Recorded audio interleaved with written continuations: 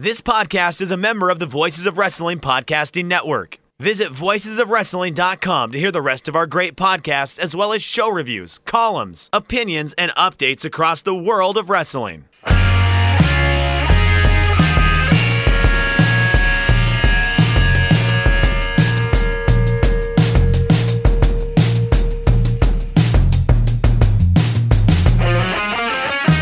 To quote Ridley Scott's movie Gladiator, "Are you not entertained? Are you not entertained?" The first week of the wrestling quote-unquote wars are behind us. AEW and NXT have gone head-to-head. Raw has revealed their new announcing team, and SmackDown has a completely new look. This is Shake Them Ropes. I'm Jeff Hawkins, along with Chris Novembrino. I loved Gladiator, Jeff. They had that guy, Marcus Aurelius. Great quotes from that guy in that movie. I do like it. I like the movie. I don't love the movie. It's a little too. It takes a little bit too much from Spartacus for my liking. Oh, I'm sorry. That joke was from Don't Worry About the Government, which you could find over at don'tworry.tv. We're doing Shake Them Ropes right now. Let's get into it. We got a wrestling war going on here, Hawkins. Yeah.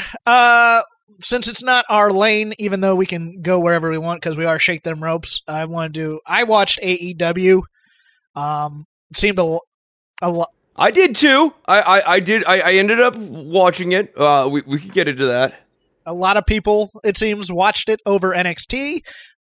I think too many people are out over their skis over how big a deal this is. I think it's the new factor. No way. I mean, look, you know me, Chris. I am no WWE apologist by any means. I want them to die as much as any man. The main roster is pretty horrible, and I think we're going to cover that in fairly good detail here with Raw and SmackDown. They killed my favorite wrestling promotion twice, so I have no corporate fealty towards the WWE, but I here, look at the demographics, look at the Raw breakdown, look at this. I think there was just a curiosity factor to see, okay, are they going to fall on their face? They obviously didn't. Is this going to be something new and exciting, and is this going to be something cool and fun to watch? And I think the answer to that question is yes.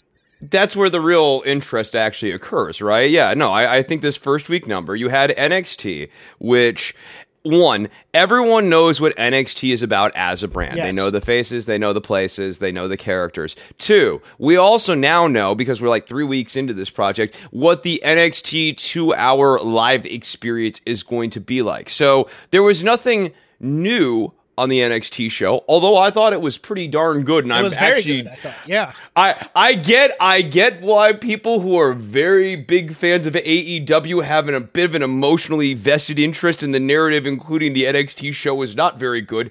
That, to me, is not necessarily grounded in reality. But I think people are checking out at AEW because it's something new. And they want to see what they want to watch. But I also think, based on the way they're doing NXT, there will eventually be a bit of a channel flipping thing. And for me, as someone who is not emotionally invested in either one of these brands, like I have just as many problems. I probably have more problems with WWE than AEW. Particularly with their Saudi Arabia shows. So like for someone like me, the great liberation factor as the consumer is I now can channel flip. If something is boring me on one channel, boom, out. Let's go and watch the other thing. I love that. That's a great feeling. Would be remiss if I did not plug our AEW-centric show on the Voices of Wrestling Network. That's Everything Elite. I believe it comes out every Thursday, but I believe sometimes they push it to Friday, depending on when they can record. Those guys do great work over there. Going to plug them, add to your podcast feed, because you'll be able to mix and match their responses to AEW with our responses to NXT and occasionally AEW. I'm going to put one more note out there, because those people who are our Patreon subscribers are admittedly neglected Patreon in some ways, but we did do post shows after Double or Nothing, I believe it was. And we'll do more of those along the way here. There's more high voltage coming, or not high voltage, high wattage. I'm going to get the name right to that show one of these times. Yeah, no, the point I wanted to make was one of our big complaints was the commentary issue on AEW. And pursuant to my loves in wrestling, I think they solved it on this first episode. I think Tony Schiavone doing the heavy lifting allowed JR to do what he does best, which is kind of weird emotional color commentary. I say weird not in that he's being weird, but he's not a straight play-by-play guy, and he's not really a color guy. And he's not really a storyteller either. Like, what he's doing is like a partisan boostering of the babyface. Yes, it's a bit David Crockett, but it's a little bit more of the playing on the emotional aspects of how you should be feeling right now by describing how those people are reacting in the ring. Yeah, it's not what's going on the screen right now. It's how you should be processing what's going on the screen right now. Now, and Excalibur and Tony get along real well, and they can both throw to JR, and that problem, it seems, at least for 1 week, has taken care of itself.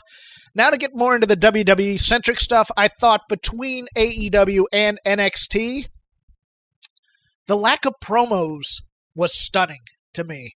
It's all pure wrestling, and if it's going to be that, it feels like they've been taking, and I know some companies have been taking advice from Dave Meltzer, who I respect his opinion a lot, but his opinion has always been, or his biases right now are towards New Japan and Pro Wrestling Guerrilla, and neither of those shows, they're big shows, they don't do promos either. It's just strict wrestling and great in-ring, and I think that's a mistake to go that route I mean, I know they'll adjust. Both companies are now going to be in adjustment periods in the next 3 or 4 weeks as they try and build audience and try and hold on to what they have. But yeah, when I think of the Monday Night Wars, a big joy of the Monday Night Wars, also sometimes the great tedium of the Monday Night Wars, are long in-ring promos. However, some of those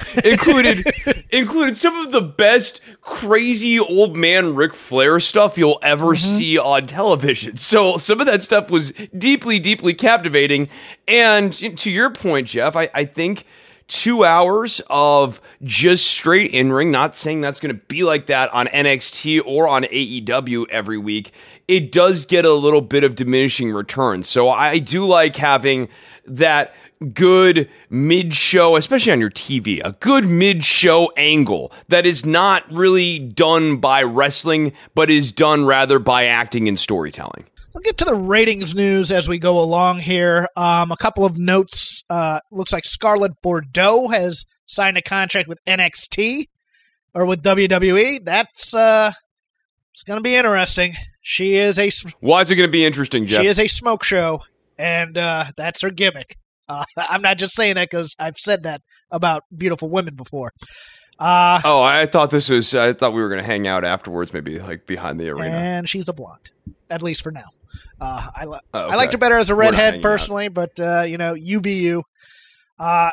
Looks like NXT is trying to build a Japan territory, according to the Wrestling Observer. I don't know how far that will go because Japan has... It's been a thing they've always been somewhat interested in. The whole Shinsuke Nakamura thing, if people can remember, I know it seems like eons ago and Shinsuke feels like a non-entity now, but at the time, when Shinsuke was signed to WWE, this was around the same time as they were doing the Beast in the East special, which was very, very good. Recommend going back and checking that out.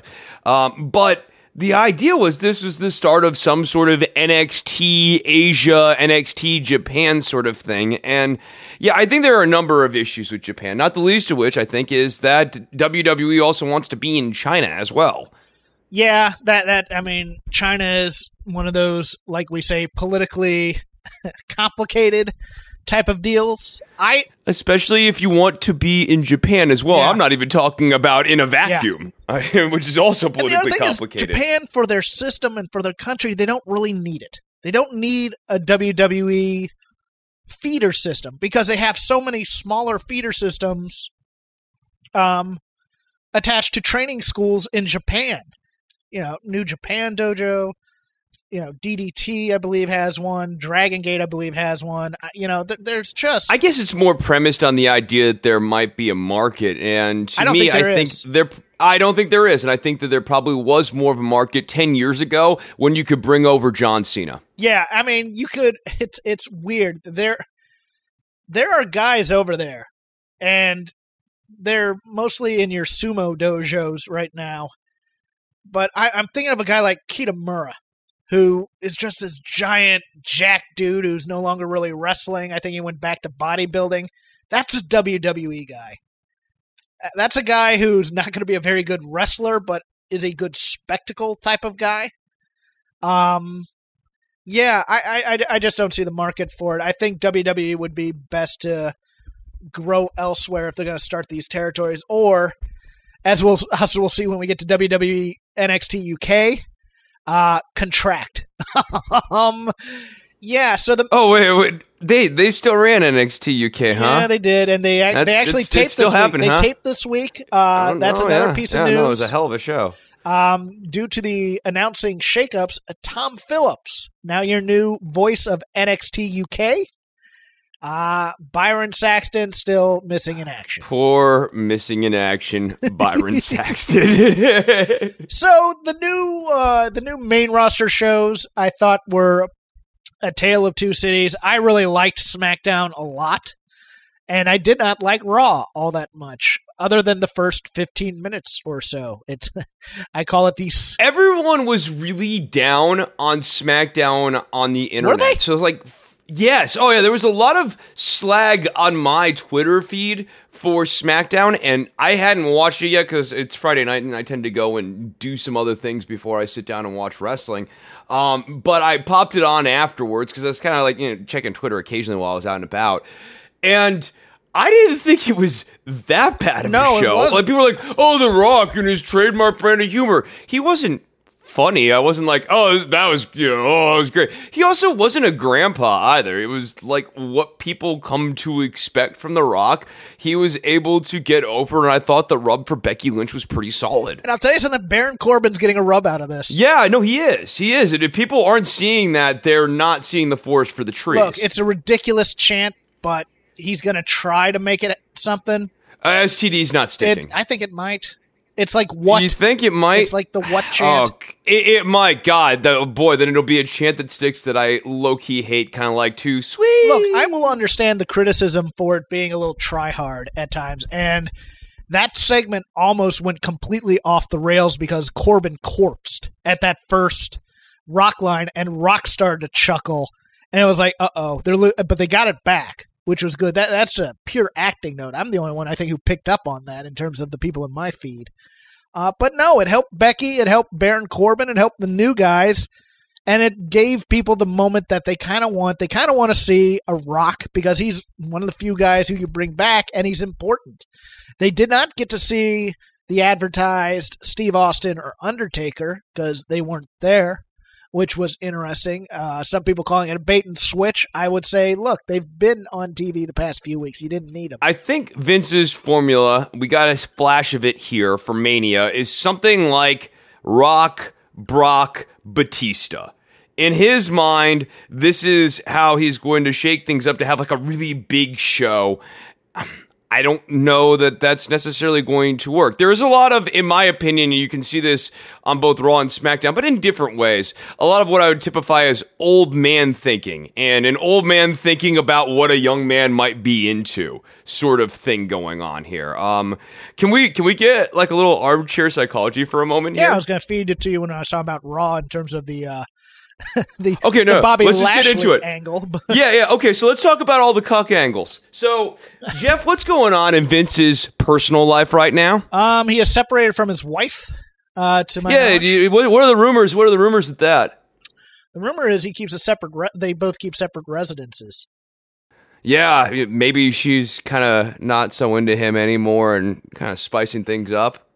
A little bit of transference going on here on the main roster. I don't think this is a recency thing, though. I mean, because Vince has always been obsessed with not only. No, I'm talking about broken marriages, dude. It's not the it's not the racial angle. No. I was gonna fold into that too. He loves embarrassing couples by making women make out with other guys in front of them. He loves that stuff. That's a power thing. Yes. That's a power thing. But he also loves the racial component to it. He did it with Sonny and Farouk. He did it with Trish Stratus and Shelton Benjamin at one point. He's made jokes with Bobby Lashley during this run about Bobby Lashley like hooking up with other men's girlfriends. Yes. Like so he does like that, and there is a thing about a black man and a white woman, which is also I saw on the internet this week. There's one of the more searched terms in the southeastern part of the United States when it comes time for pornography. Fun fact. Why did you look that up? We're having a great show yet again, and it's time for our mid-show review. It's going well. The commentary on Raw, I'm going to start with Raw, and then I'll go to SmackDown. Jerry Lawler, it's so funny because you and I were talking to each other throughout the show, and it appeared at one point Vic and Dio Madden just decided we're not having any of this Jerry Lawler crap on our show. And it wasn't just Dio. No, Vic did it. Vic went. Vic was also very checked out on Jerry as well. Is that a Jerry Lawlerism or something like that? At one point, you just went, "Oh man, okay." With the fat guy jokes with Otis and Tucker, it's pissing me off. It's obnoxious. Otis looks the way he looks. I even think Otis out of the unitards like some sort of weird rib on him, and I love that this guy is owning it. But it annoys the hell out of me. It works against them. It works against the guys. You can't look at those two guys and get them over for their force and for their power and these moves that they do that no one else on the roster can do, and their athleticism at their size, especially Tucker Knight. Tucker Knight's a really gifted wrestler. He's an All-American. I mean, yeah, and Otis is an entertaining, charismatic, and powerful dude as well. So it's really frustrating. The heavy machinery thing, I didn't think it was going to bother me as much as it's starting to bother me. But I can't believe we're in 2020 and we're not looking at these dudes as powerhouses. We're instead only reducing them down to Chris Farley fat checks. Yes, I know, and that was my fear when they first got brought up, and they're gonna dress him up in a small coat, and all. I mean, I could not believe Jerry Lawler said that it meant he would. I mean, not just the fat joke, but the fat joke that made Otis seem lazy, and it's just like you are working against all the goodwill that this guy has built.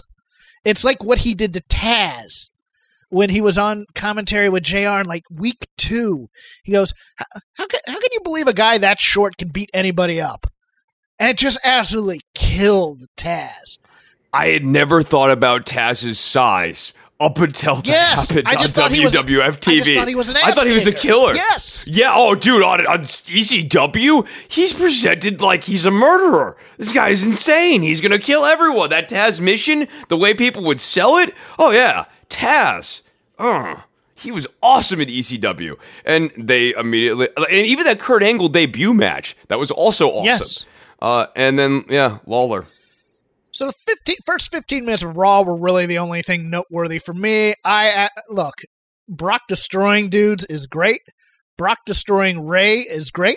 Brock destroying Dominic, pulling him out of the crowd is great. What's not great is every babyface staying in the back and only being self-involved and going, yeah, my sympathies are with him, but I have things to do.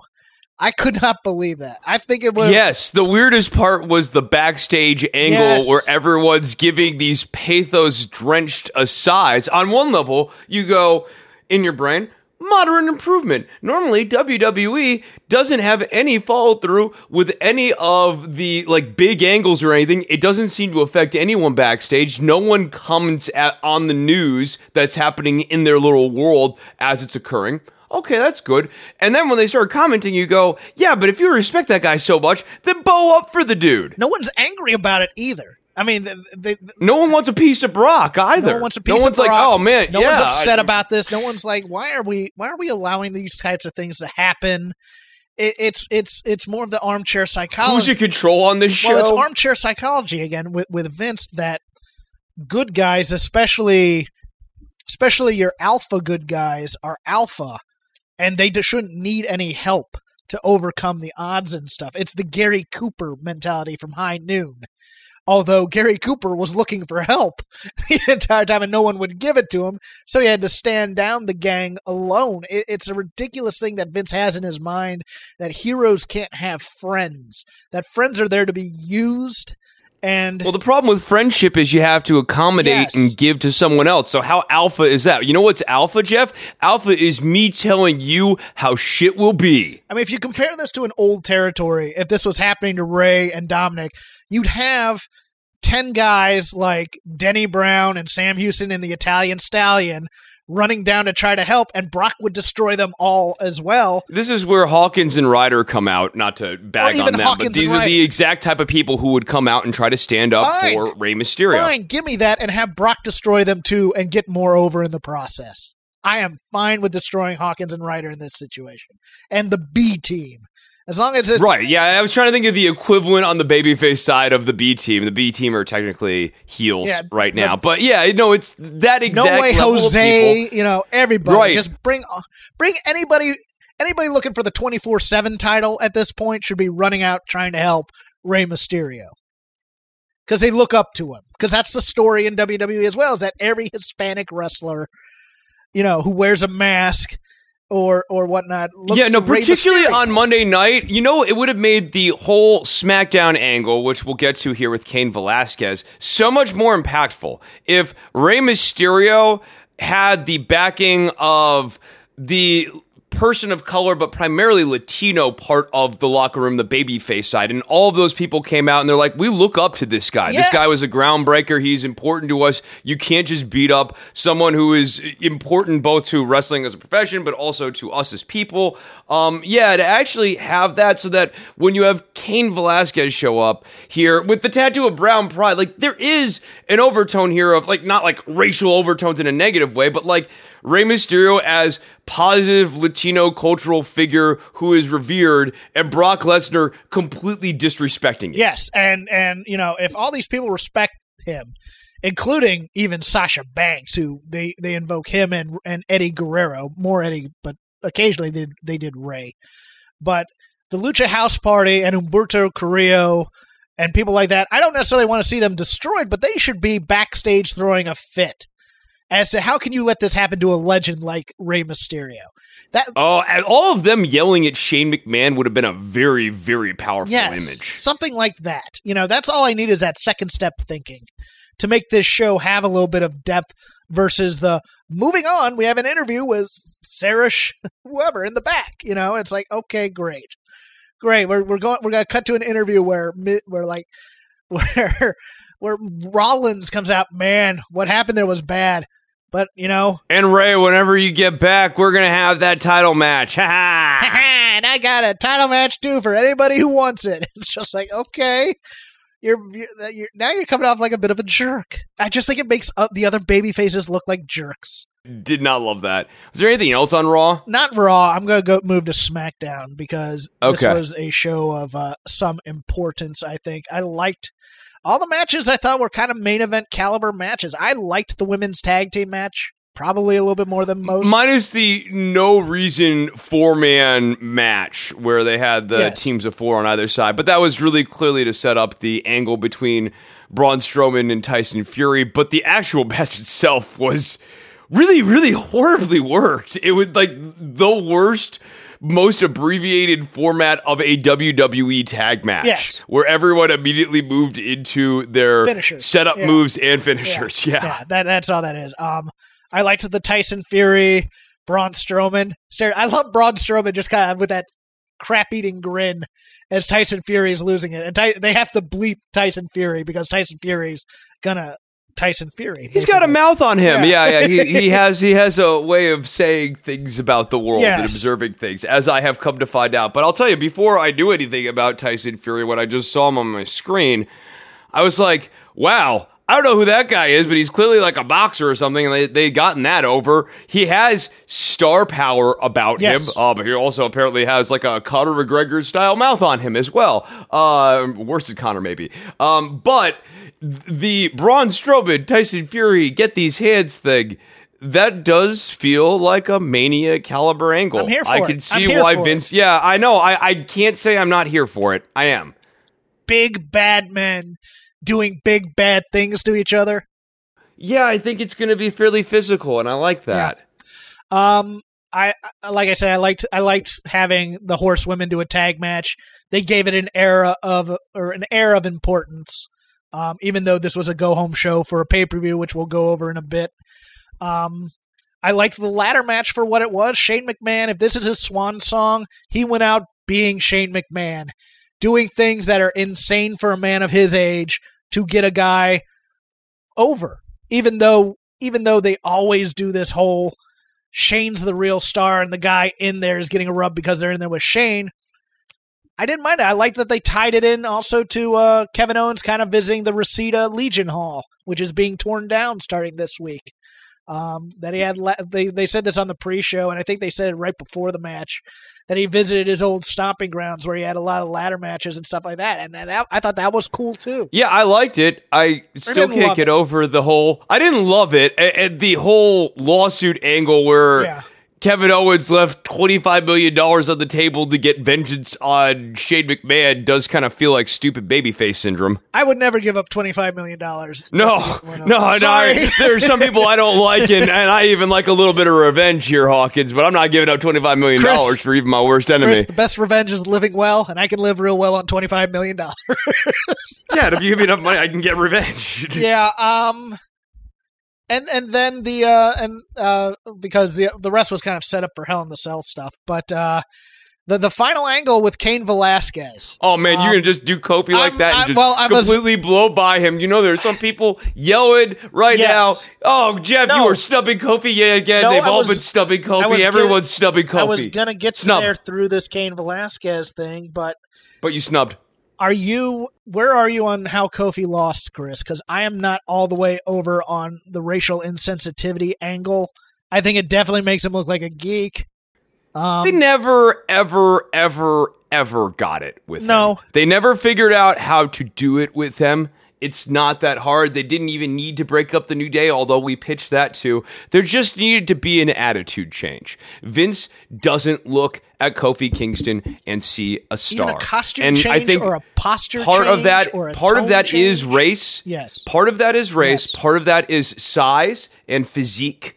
It's also partly, let's be real here, and this is something that's on him. It's the promos. Yes. They're just not very good. Yes. They're okay. The one that he did before the match here felt like his heart was broken. I know, look, it's a tough night for anyone to do, but like just listening to him talk, it was hard because this clearly was not what he wanted to be doing. The man did not want to be doing, and this is embarrassing. And yeah, I do view it as racial insensitivity. I don't think there's any way around it. I understand the frustration among African American members of the audience, especially when you go from Bobby Lashley on Monday to Kofi Kingston on Friday.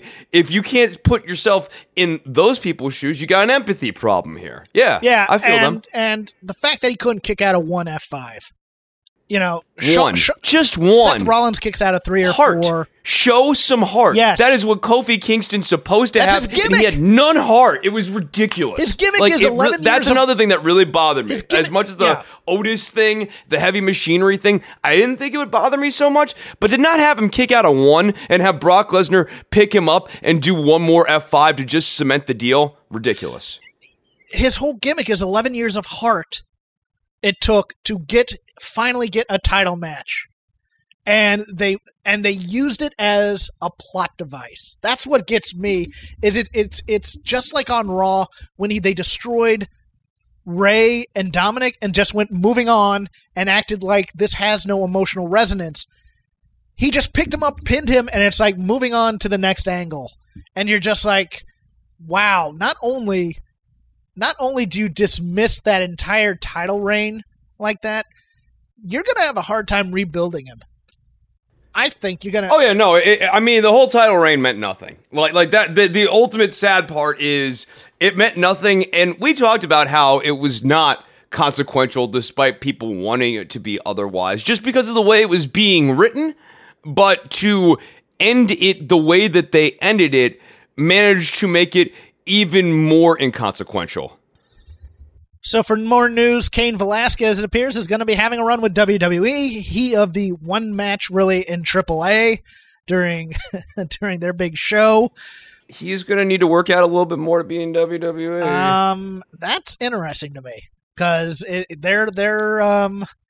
They're spectacle guys. He does not have a WWE body. Let's put it that way. But he has an MMA body. And it's not that he's not unathletic. And he did tighten up a little bit once the adrenaline started to course through his veins and he got into the actual engagement with Brock Lesnar. But when he came out, he did not exactly pop off of the screen like Tyson Fury did. Yeah, Let's put it that way. if this were, well, number one, nobody really knew who he was until commentary put him over, I think, because it looked... I thought Dominic had went Super Saiyan. Yes. Well, it's funny you say that, because I thought if this were 1985, that would be the angle. Is either Kane is Ray's cousin from out of town, or Dominic hit the gym in the last 4 days, and this is Dominic, angry and looking to get revenge. If they had done that, I kind of would have had a little bit of can't knock the hustle on trying to be that carny type of thing. I'm not gonna lie, Cain Velasquez being presented on WWE TV as Dominic Mysterio, I think would get him over more. Yes, I think that, or if they had just done you remember what they did with Cedric with the janitor angle on Raw, where they put him under a mask? Yeah, that got him over. Yeah, no, but if they had done I found a mystery luchador who's gonna help me, and then he unmasks to be Cain Velasquez. Oh, that actually would be great. Yeah.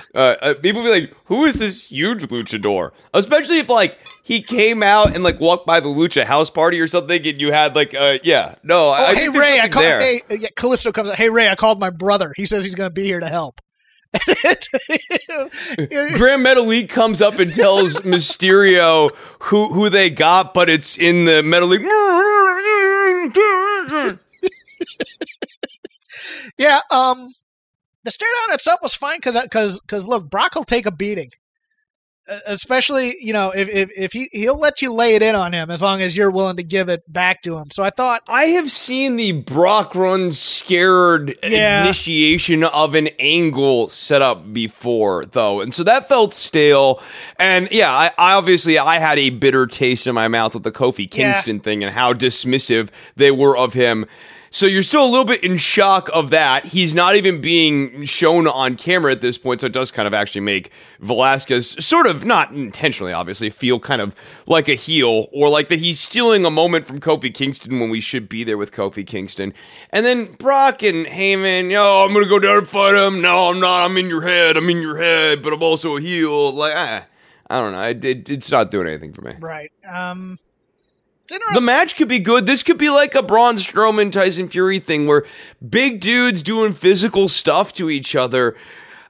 I'm keeping my mind open to the idea that I might dislike the angle more than I will dislike the match. Yeah, no, I'm with you there, because I could see Heyman cutting a problematic promo on Cain Velasquez in some ways. I could see. And look, Kane's had issues with cardio. So I could see that being an issue in working a match as well. So I could see this going really well, or I could see this going horribly off the rails. Just like every episode of Shake Them Ropes. But it's one of those things where it's like, this is all stuff that feels like it would be happening in late January, early February. But it's happening at the beginning of October, which is interesting. It means obviously WWE is clearly responding to the AEW thing, and I think the people who thought that WWE was just going to stay the course and do the same old during this new Wednesday Night War were not necessarily looking particularly closely at how Vince McMahon skippered the ship of WWF during the Monday Night Wars 20 years ago. They were constantly being reactive and constantly watching what the other product was doing. It's one of the few times where Vince actually intakes culture that's not his own, because normally he just thinks that you can get everything from WWE. And then he sees another wrestling show and he goes, why is anyone else watching this? Especially if it's beating him in the ratings. 3.9 million viewers from 8 to 10 p.m. on a Friday night. They can hold on to 80% of that. That's a win for Fox. That's pretty darn good. And some of the Fox production, I gotta say, on balance, it improved the show. Yeah, I would agree. I don't know about having like Aaron Andrews back there, but I think that was just a first 1 week thing because they were in LA and they had access to all this Fox News stuff. Again, we'll see how long the pyro sticks around too. We had discussed this when it was first announced. They have an uphill climb because Fox had made that a watchable ratings hit with the Tim Allen show that they had on there. So this looks like so far, and it's only week 1, so we have to wait till week 4 again. If they can hold on to this kind of viewership, it looks like it's a good trade-off for them. I think it's a good move. Yeah. Let's move on to the 2 NXTs. We'll get NXT UK out of the way. This was a nothing show. This was people, I mean, other than the Tegan Nox title match, which was okay. It was okay. I thought Isla Dawn actually had a nice showing here. Like, she had a good match compared to the other stuff that we watched her have. I mean, it was a nothing match of little import, but I like her offense. I think she has good offense. It was a very Alexander Wolf heavy show. I liked the promo with I like Ilya Dragunov. I like the idea of Ilya Dragunov going up against Imperium. I think long term, like, that's not a bad angle. I like Alexander Wolf getting some focus and emphasis, and I do think that in terms of storytelling, we'll see how much attention and focus gets given to NXT UK. I'll tell you what I really liked doing an Alexander Wolf week, and then doing a Bartel and Eichner week where we get like characterization and the plot moving through them 1 week, doing a Walter week. Yeah. That's actually a nice little way of staggering, doing a Gallus week. That's a nice way of staggering these episodes. It is boring right now. There's no two ways around it. What I really liked about the Wolf promo is it was soft. And I think there's a market for that with television. Because you can't do that on SmackDown Live or Raw or even NXT at sometimes. You can't play that kind of thing in a live arena. And this is what wrestling has been missing for a long time because that's how Jake Roberts got over in WWF. He was on Wrestling Challenge and stuff. He'd do the green screen promos that were very soft spoken and very creepy. And then the announcers or Sean Mooney or Gene Okerlund would be all creeped out by it. I love that Alexander Wolf is going to be the creepy soft spoken one of Imperium. Now, what he needs... He's the dirty hand of Imperium. And that's fine. I like that. I love the recruitment / threatening thing. Yes. No, where this now has to translate is he needs to be a little more slippery in the ring. Almost to the point where Walter doesn't like the way that Wolf overtly cheats. He needs to be... This was my original pitch. He needs to be the creepy guy that they're not sure of, where... He says he wants to respect the ring, but really all he wants to do is hurt people in a sadistic way.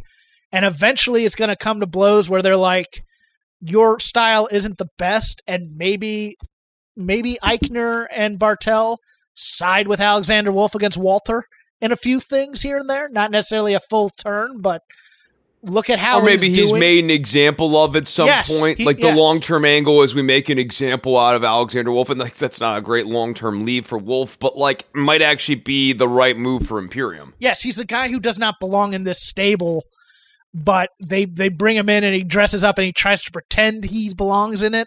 It's a lot like for a comic book corollary, and just because the movie came out, it's like when Lex Luthor and a bunch of smart villains get together and they bring in the Joker. And then everybody's like, what do we need that madman in here for?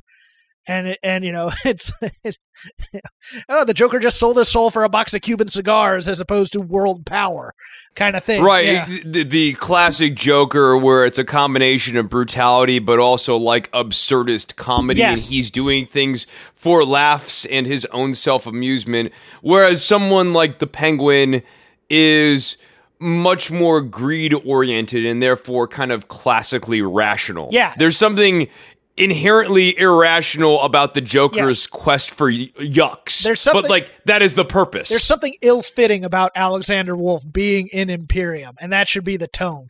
Where everybody else looks good in their trench coats and the arms behind the back. It looks like he's trying to he's squirming a little as he has the hands. He needs to always be antsy. Yeah. The arms are kind of like pulling just a little bit. His fingers kind of just twitching just a bit as he's he's kind of looking side to side, like, are we really doing this? this. Come on, let's just get to the ring and kill somebody. Yeah, like why do we always do all these little ritual things? I don't get it. Yeah. Can't we just get to the fighting? Yeah, exactly. No, we're both on the same page with how we'd like to see Alexander Wolf in this. And, I think so. And his match just did not. No, it was nothing. It was nothing. You know what I actually did like? I thought that the Gallus angle was kind of clever. Yeah. Like, no, I actually thought that it's not getting me, wow, I can't wait to see this Gallus versus Flash Morgan Webster and, what was the guy? Mike Bird. Can't wait. But like. Oh, no, it was Jack Starr. It was Jack Starr originally, because you always know Jack Starr's going to get killed whenever he comes down the ring. But that was all set up to introduce Mike Bird. Yeah. Which I actually liked. And I mean, in a classic wrestling booking sense, this felt like very 1988, yes. 1990, and I liked that retro vibe that I was getting from that. It's the opposite of there was a Pillman match. I forget who it was against, but he paid off the jobber to go into the ring against his enemy at the time. It's the opposite of that. Here we're just going to beat up the guys, and we're going to hope somebody comes down to save them. Yeah, no, I like this a lot. But nothing really else kind of stood out for me. I thought the Piper Niven match was okay. You know, I liked the Ginny angle backstage because Ginny's awesome. But I don't understand. The problem is this show seems so small after watching a 2-hour NXT that involves NXT UK people. AEW and NXT make NXT UK feel like TNA. Yeah, and 205 Live didn't even bother to tape a show this week because I think we're done reviewing 205 Live until they show that they're interested in doing it more. Well, yes, but they've also now officially made it the NXT Cruiserweight title. Oh, okay. All right, on commentary, then 205 Live's just done. Okay. So this NXT show was awesome, I thought. I loved all the matches on here. Here's my starting note. Finn Balor being back in NXT is great, but watching him being introduced here, it was a lot like at Mania last year when I went to see Tanahashi on the Rev Pro show, and he went out there, and you watched him, and you go, this guy is slumming it right now in this small outdoor How is he bleachers. supposed to go back to the main roster when you have the Fiend up there that you have to push? That and also just the whole thing with his interest. When you've seen a giant arena pop for Finn Balor and the whole throwing his arms up in the spotlight type thing, and then you watch him do it in Full Sail. Now, the smart thing is he's going to be the kind of guy that gets NXT out of Full Sail and into smaller basketball arenas and stuff like that. That's fine. Yeah, they'll eventually be able to get into basketball arenas and do arena shows and get NXT. I think NXT, especially if Raw and SmackDown continue to feel the way that Raw and SmackDown feel, I think NXT is going to have a very different energy about it in the next few weeks here. Because and people I think don't Finn want Balor's NXT going to be fail. a big part of that. People don't want NXT to lose. That's the difference here. Is they want both these companies, AEW and NXT, to succeed. There was a point where people wanted WCW to die. Yes. Or people WWE. were done with that. Or WWE, but like especially in the dying days of WCW, I think people were very ready for it to die. Now, we had 3 title matches on this show. Should they have switched one of these titles? To get some buzz? But which one? I guess you have to beat Velveteen Dream. Women. I would have switched the women's title. Women. Yeah. I'm sorry, not Velveteen Dream. I still think he's the Intercontinental Champion. Because you keep the Undisputed Era story going. Yeah, you have to keep that going. And because I also think the long-term angle here is an Imperium invasion of NXT US. Like that British invasion angle, I think is going to be pretty sweet. But yeah, I think doing the switch over would have been good. Shayna, I love Shayna Baszler, but they don't have a great story with her, and the fight and play thing has given her no value added.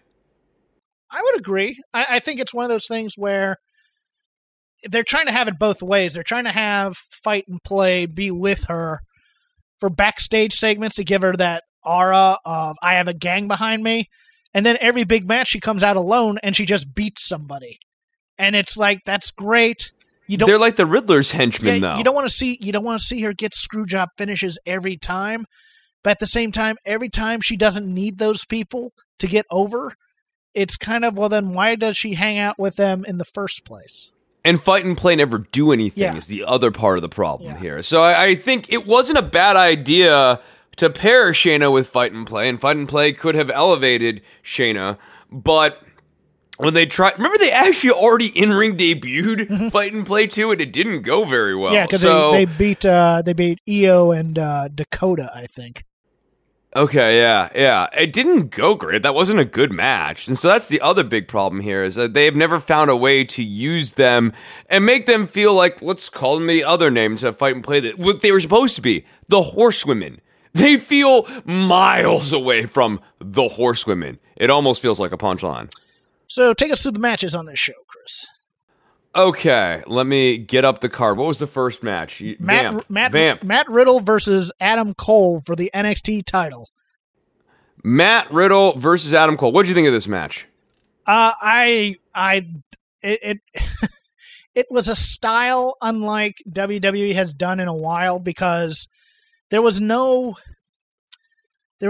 damage done by any of these big moves. It was like you'd do a big move and I'd immediately reverse it into another big move. It was such a weird, awesome sprint of a world title match.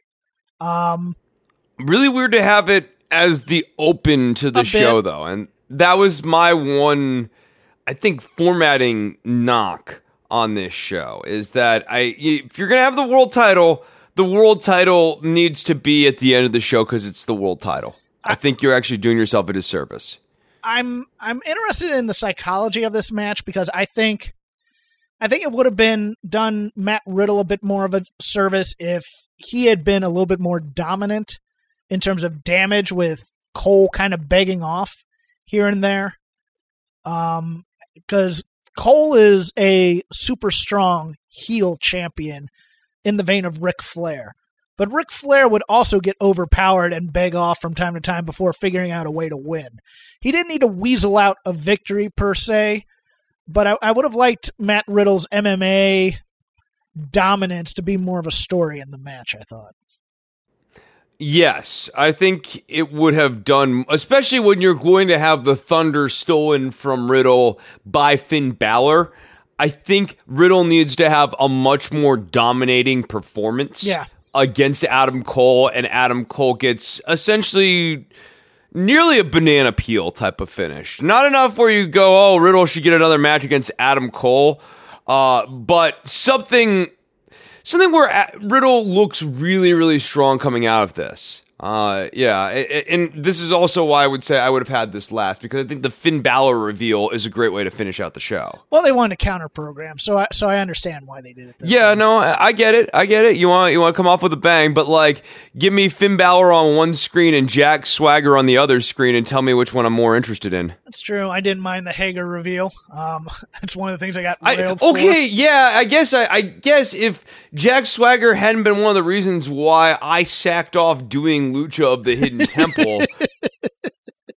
No, and also just setting up Finn Balor as the main guy for Adam Cole kind of gets a little bit taken away when you reveal Tommaso Ciampa as a contender as well. So, I mean, you get the story of multiple contenders, but they never have been able to juggle that very well, because they end up doing like 3-ways and stuff like that. And Tommaso Ciampa and Finn Balor are just going to get in each other's way. Yes. And I'm not saying that in a constructive way. I'm saying that more in both of these returns feel less big because they're kind of jamming each other's storyline. And if they do like a 3-way program here, they're gonna diminishes things. They're going to get rid of those two and go, okay, we need somebody else now. Let's bring Gargano back. That kind of thing. I could totally see a Balor, Ciampa, Gargano 3-way match coming in the future, which will be a good match, but is also unnecessary. Yeah. Any one of these storylines is perfectly fine.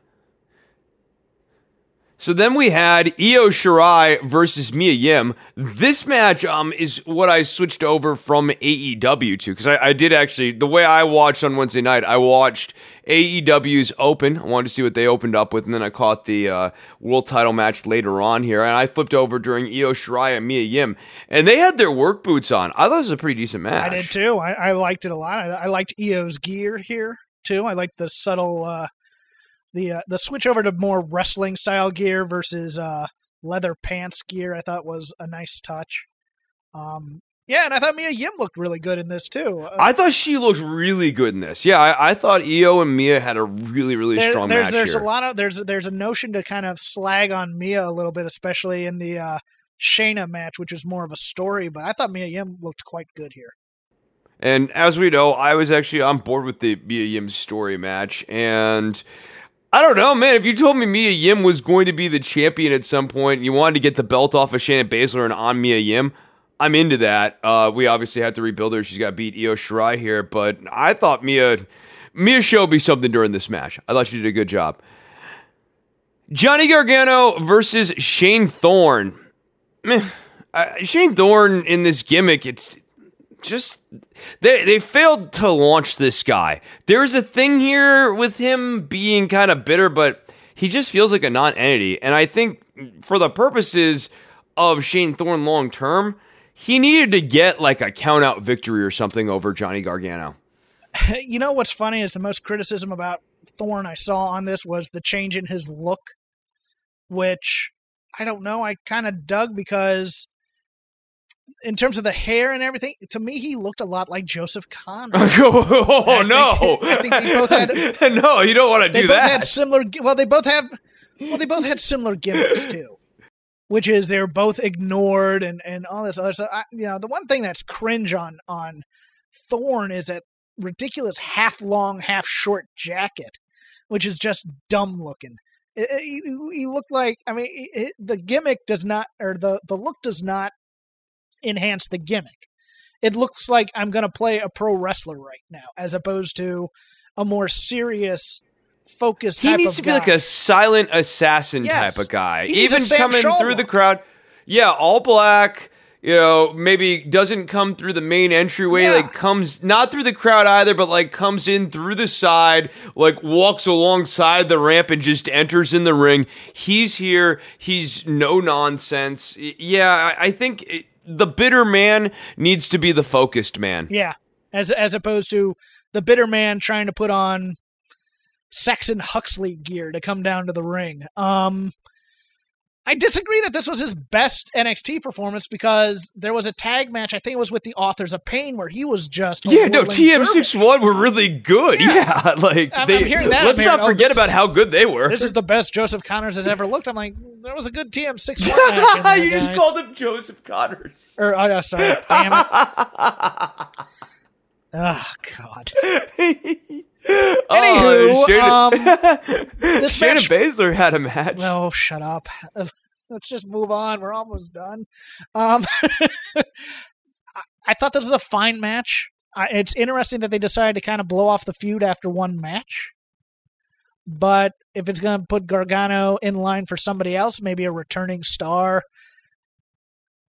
there's a bunch of guys from WWE main roster they could bring down here at this point, and Gargano's perfectly adept to fight anyone. The Shane Thorne thing did remind me of one little circle back point. Here's what I think needed to happen with Kofi and Brock in terms of a finish. Kofi needed to beat Brock by countout. If you want to get the belt off of Kofi at some point, fine, so be it. But Kofi needed to get not a pin, not a submission over Brock Lesnar, but just a win over Brock Lesnar. I think that would have made a huge difference. I mean, he'd be in a much better place right now. I don't have anything more to say about Shane Thorne, but they blew off this angle too fast, and Shane Thorne needed to get a count-out victory over Gargano. He needed to beat on some more guys in the tournament. Yes, no, he needs to be winning. Because even if you're going to beat this person, this is why Thorne made me think of Kofi Kingston. Even if your plan is to beat this person down the line, you need to do something to give them some traction, mm-hmm. and Thorne has none. Yeah, he's back to square one. Exactly. Just like my friend over on SmackDown. NXT Women's Championship, Shayna Baszler defeats Candice LeRae to retain her title. I liked this, but Candice's character has not done anything for me on NXT. So while I like her as a wrestler, I don't feel any emotional investment at all in seeing her win the title. Okay. I thought they may have gone to this match too soon, because I think the role should be maybe Rhea Ripley beats Shayna and then you get into a feud with Candice. I think that's the more traditional way to go about it. But I thought that, I think Candice LeRae, much like Johnny Gargano, has outkicked her coverage in terms of what they saw her as and what she could be here. Because I do think she could be the face of the women's She has star power. No, I agree with you. She has star power, but in terms of writing, no, dude, there's nothing to it. I'm more interested in Mia Yim's character than I am in Candice LeRae. If you're talking about marketability, yes, Candice LeRae is more classically marketable, and she's a good wrestler too. Let's not also diminish that. But in terms of character acting, not just her acting, but the writing for her character, they've given me nothing to hold on to. The most interesting version of her was when she was slowly turning heel. Yeah. And either that or when she was full platinum and had the more bubblegummy pop music, which I think if they're going to go back to that, they should just go back to that all the way. And they're kind of putting half their foot in the water here in terms of her presentation. But yeah. I also don't think they've really invested in the Johnny and Candice as the first couple of NXT storyline, which to me should be the countervailing narrative. It's so natural. You have these dicks, you have the Undisputed Era, who are these swaggering dicks, and then you have Johnny and Candice, who love each other and support each other. They should be ringside for each other's matches, never interfering in the matches, just out there to emotionally support and be there for each other, during the matches. We should really be getting over the love story, the marriage, the first couple of NXT versus these pricks. And then you have the Mean Girls on the other side as well. I mean, you could have a loose alliance with Shayna, and even to some respect, even though they haven't fully turned her babyface yet, Rhea. All these... And they all hate Candice because they think Candice gets shots because she's, connected with Johnny, but it's never, ever the case that that's what's happening. These right themselves. Tag team match, I believe, was next. Or did we have a squash in there? We had Pete Dunne versus Danny Burch. I liked this match. I thought this is a good little hard-hitting match. These guys work well together. Not a ton to it. We're not even going to make Danny Burch tap out here. We're just going to hit him with the bitter end. Did you watch this? Did you watch this on the network or did you watch this on USA? I watched this on Nefarious Means, so it's all stitched together. Okay. My problem with this was the awesome part was in the tiny screen during the commercials on the USA broadcast, where the two were just smacking the hell out of each other. Danny Burch and Pete Dunne could smack each other all day, and I would watch it for 3 hours, and it would be the best pay-per-view of all time. I would love that. But yeah, it was. And Damian Priest versus Pete Dunne is an angle I am into. They're doing a good job with this show, setting the table for the next show. Coming into this week, people who are very emotionally invested thought that NXT was going to blow their wad on this show and not have a solid follow-up. That was the take last week. But it seems like NXT has found a way to have a big show and also set the table for the next few weeks of television to set up another big show. Ditch the Archer gimmick. I'm not into the Archer gimmick. He can just be like the out-of-nowhere badass. Yeah, I agree. Yes. With the cool voice who cuts awesome promos. That's all I want out of him. That's all I want.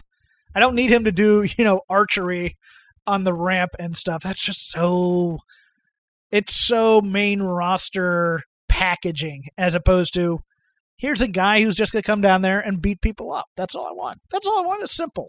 Simple, simple, simple. It would make so much more sense if his name was Damian Archer, too, right? Like, the Archer thing is kind of imposed on him. Like, there should be a sort of like a baptismal thing that he does or something whenever he hits his big move. But in our defense, if they had named him Archer, we would have been complaining it was too on the nose. Maybe, but, it would be hacky, but then this is also kind of unmoored from anything. Yeah. So, this is Becky doing straight fire and shooting an arrow like was it, the Pixar or the Disney movie that the red hair. Never mind. Go ahead. Okay, yeah, no. Whenever you say fire arrows, I'm thinking like, Legend of Zelda or something. Maybe it's a generational thing. Let's get into the tag team champions at Undisputed Era versus the Street Profits. They're going the wrong way with the Street Profits. They're not finding the thing. I was shocked that they're back on NXT officially. I thought they were going to be kept on Raw. I do like. Let's put it this way. That entrance with Wale. That was big. They overproduced the Street Profits, and they need to give these guys more control of the gimmick. I think they need to also do something with their in-ring, because this was the exact same also match as the other one. All the same moves. The Angelo Dawkins comeback was the exact same thing. The peril. I don't ever feel it. I mean, I don't need Ricky Morton level peril from Montez Ford, but neither one of them are the good babyface in peril. Tez would be better at it, but something's just not connecting. I don't want to reach out and help him like Dusty Rhodes or something. No, and to your criticism of tag teams a lot of times, this was guys doing moves versus being a tag team. Yes. And that's a problem that the Street Profits have. Right? They have, that electric chair spot, which is great. But they feel like, okay, here's where Angelo's going to do his spear tackle, his twisting clothesline into the corner. It's far too patterned. And those don't require Montez. And that's an important part of it. Like, there needs to be the arm wrench and Montez jumps over the ropes and hits an elbow on the wrenched arm. Those type of spots, the Street Profits do a few perfunctory ones at the beginning of a match, but yes, it is a sustaining criticism I have of a lot of tag teams, not just on this show, but on other shows too, is they don't feel like they're working together sometimes. And I'm fine when it's two guys like Bobby Roode and Dolph Ziggler who don't work together a bunch, but when it's someone that you have a team name for that is presented as a team that will be thought of as a team for the next 2 or 3 years, I do think it's important. And then Undisputed Era is good about it. Yeah. No, they're a great tag team, though. I mean, they've been doing Red Dragon's also Red Dragon, exactly. Yes. And as we stated before, Tommaso Ciampa ends the show staring down Adam Cole. I do too. It's weird to have him and Finn Balor at the same time, but we've already hit that note. Very easy to do a Hell in a Cell preview, Chris. You want to know why? There's no card. I thought we were going to just talk about Firefly Funhouse. No, there's the work rate in that match on Firefly Funhouse, though, right? Like, I thought Ramblin' Rabbit had the Fiend. 4 matches announced. Looks like they're going to fill this card out as they go along, which is anger-inducing in many ways. If you're going to sit down for a 5-hour show, you'd like to know what you're watching. But I think this will also all play into the draft, which is happening next week as well. So, for the 4 matches, first off, Bayley, the champion, versus Charlotte Flair for the WWE SmackDown Women's Championship. Chris, do they take the belt off of Bayley so they can move her to Raw, or do they put the belt on Charlotte so that SmackDown feels like a bigger deal? I think they're going to keep this divided lines thing where you have Becky and Charlotte, the Uneasy Alliance, and Sasha and Bayley, the Uneasy Alliance. And it's like, which friendship is more real? And I think that's the money angle. So there will be 2 friends, 1 title on both sides for a while here. Well, we're being told that after the draft, but of course the draft lasts 2 weeks. So you can continue, you can move people back and forth, whatever. I think they're going to eventually set up Becky and Charlotte for this title. But I don't know if it's time to take it off of Bayley just yet. I think Bayley wins probably by cheating. I don't know. Maybe the Sasha Bayley thing is a little longer term than we realized. The turning on each other part of the storyline is not coming anytime soon. Right. Daniel Bryan and Roman Reigns taking on Eric Rowan and Luke Harper in a tag team match. Boy, I'm not so sure whether or not Daniel Bryan is going to turn on Roman Reigns. It's hard to tell when Daniel Bryan talks on commentary like this the entire time. It was so subtle. For those of you who are old school fans or want to see a really cool angle, Google Dusty Rhodes, the Assassins, and Ole Anderson, because that's the proper way to do this type of thing. I agree. It's going to eventually see, and I think they're going to do a match the whole time, which is just going to make it even more preposterous. The fact that Daniel Bryan was attacking Luke Harper so directly and like getting attacked by Luke Harper so directly is absurd. It's going to be one of those, too far. It's going to be one of those things where I think Roman is on the outside and Daniel Bryan is doing it, and he gets taken, and Roman Reigns gets taken out, so Daniel Bryan can't tag, and then Daniel just decides the hell with Roman Reigns, and they all beat him up.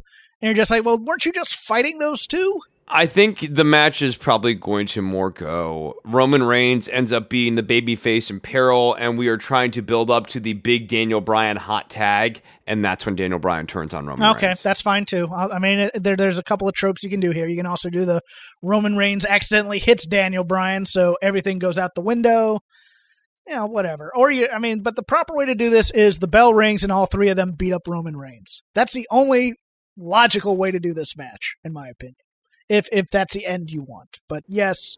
And that's clearly the end they want. Yes. Like, you don't have Daniel Bryan sit in the commentary position and do that version of character acting unless you're trying to have him actually kill his babyface character forever, or he's being a disingenuous heel. Becky Lynch taking on Sasha Banks in Hell in a Cell. I think this is going to be match of the night, no matter what else they put on this card. Sasha Banks is insane.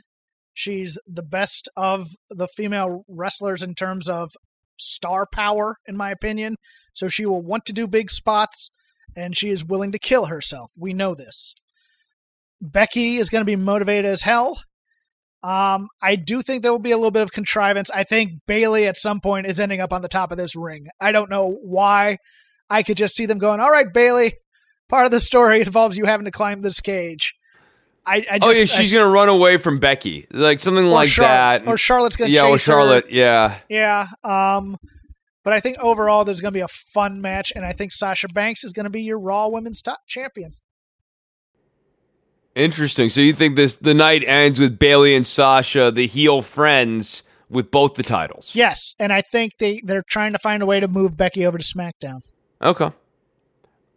I mean, I think that's right. That's why you do the whole Rock angle. She's going to be the face of SmackDown. Yeah. And she'll eventually take it from Bayley. Yeah, I think that's right. But Bayley will be on the run for a long time. That'll be fun. And finally, Seth Rollins versus The Fiend Bray Wyatt, Hell in a Cell for the Universal Championship. Can't wait. Gonna be so good. Previous Bray Wyatt finishes have involved exploding monitors. I want holograms. Singing children. Holograms of worms on the mat. I was in the audience for that one, Jeff. I was at that Dallas show. I was too. That was Mania. There was another. Was another one though. There was Orlando. No, that wasn't. No, there was another one that they did. Another big hologram in the ring angle You're right. thing. It was a house show. I was. I think. Yeah, I was there for that though. Okay. It wasn't. It wasn't a house show. No, or it was a SmackDown taping or something like that. No, it was a pay-per-view. Oh, was it? It was a Okay. pay-per-view. Okay. Yeah, it was a cage match. The end of it was they did a hologram thing. Are we giving the title to The Fiend Bray Wyatt? I think you have to. I don't know. These matches are never going to be good. And, like, I get that people think that The Fiend looks cool, and he does. But the Firefly Funhouses are lazily written. I've gone over it. I kind of like this one more than the previous ones, but the Fiend and Bray dynamic is boring. There's no real connection between them. It would be much more interesting if Bray in the Funhouse was actually kind of scared of the Fiend. This also would give you an interesting babyface pivot for that Bray Wyatt character at some point. I don't think that they've actually done a good job. Yeah, they've rolled out the Fiend, and the Fiend is good, but at some point we should be seeing, at least around the ring and stuff, normal sweater vest Mr. Rogers Bray as well.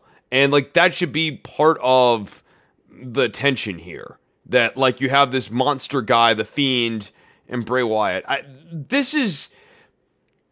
It could be better.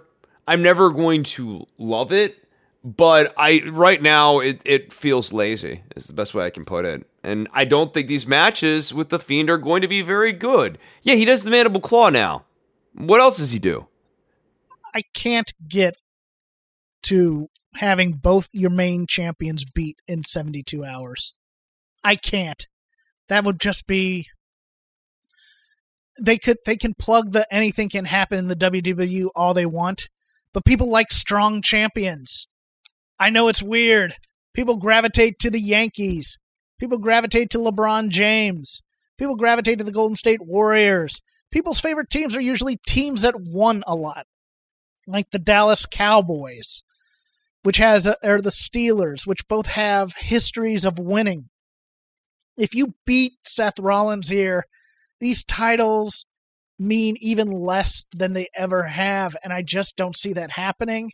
Not that they're going to mean a lot if Seth Rollins wins, which is a huge issue, but I can see them doing it just for something new, but after beating Kofi the way they did, if Seth Rollins goes in here and gets beat like a dummy, it's gonna scream a huge issue for baby faces. I think Seth Rollins wins. You think he finds a way to beat The Fiend? I think The Fiend ends up screwing himself somehow. And it's not exactly... He outsmarts The Fiend? Like Bray Wyatt and The Fiend, like something... That would actually be the right answer for the Architect. The Architect should maybe not get a dominant pin or submission on The Fiend, but find a way to trick him. Like they're gonna do something... Fiend's ruthless aggression plays against him. Yeah, but they're going to do something contrived, of course they are. Like speak to the Fiend's dual personality. Like he tears off the mask, and all of a sudden he's not the Fiend anymore. He's just Bray Wyatt in the sweater. And vest. that's how what they hurts. beat him. Yeah. Okay. Boy. So, anyways, if you wanted me to buy in, I think there's still some work to do. Well, you'll be able to hear my hot takes on Hell in a Cell if you tune into the Fightful after show. I'm going back to the old neighborhood to do a show with Sean Ross Sapp. So that'll be fun. I'll get Chris's thoughts probably on next week, or maybe we'll do a Patreon episode after I finish Fightful. If he has time to watch it. If he doesn't, whatever. He can get high and watch good wrestling. Yeah. Guys, tune in over on the Patreon for another episode of High Wattage. You can follow me at CrapGame13. You can follow Chris at Chris Novembrino. You can just follow the show at Shake Them Ropes. The aforementioned Patreon is patreon.com/ShakeThemRopes, all one word. Also over on Red Circle, where we are at right now, there is a donate button. If you just choose to want to donate to us, all that money goes to us, and it helps, incur costs for editing and bandwidth and all those other fun things. Chris, in order to subside himself or subsist himself or subsidize himself, that's the word I'm looking for, also does another bevy of various podcasts across various platforms, of which he will tell you about right now. Yeah, people seem to like those Novcasts. You can find Don'tWorry.tv, the institution on the internet, over at Don'tWorry.tv. Don't Worry About the Government is the name of that show. Find it on iTunes and Stitcher. I think I got the name and the website reversed. Doesn't matter. Great website, great show. Listen to them both. Or just the podcast, not the website. Anyways, great plug. Did a nice job on that one. All in the Family Podcast is the other show that I do, and you can find that over at allinthefamilypodcast.com. At least you didn't say Joseph.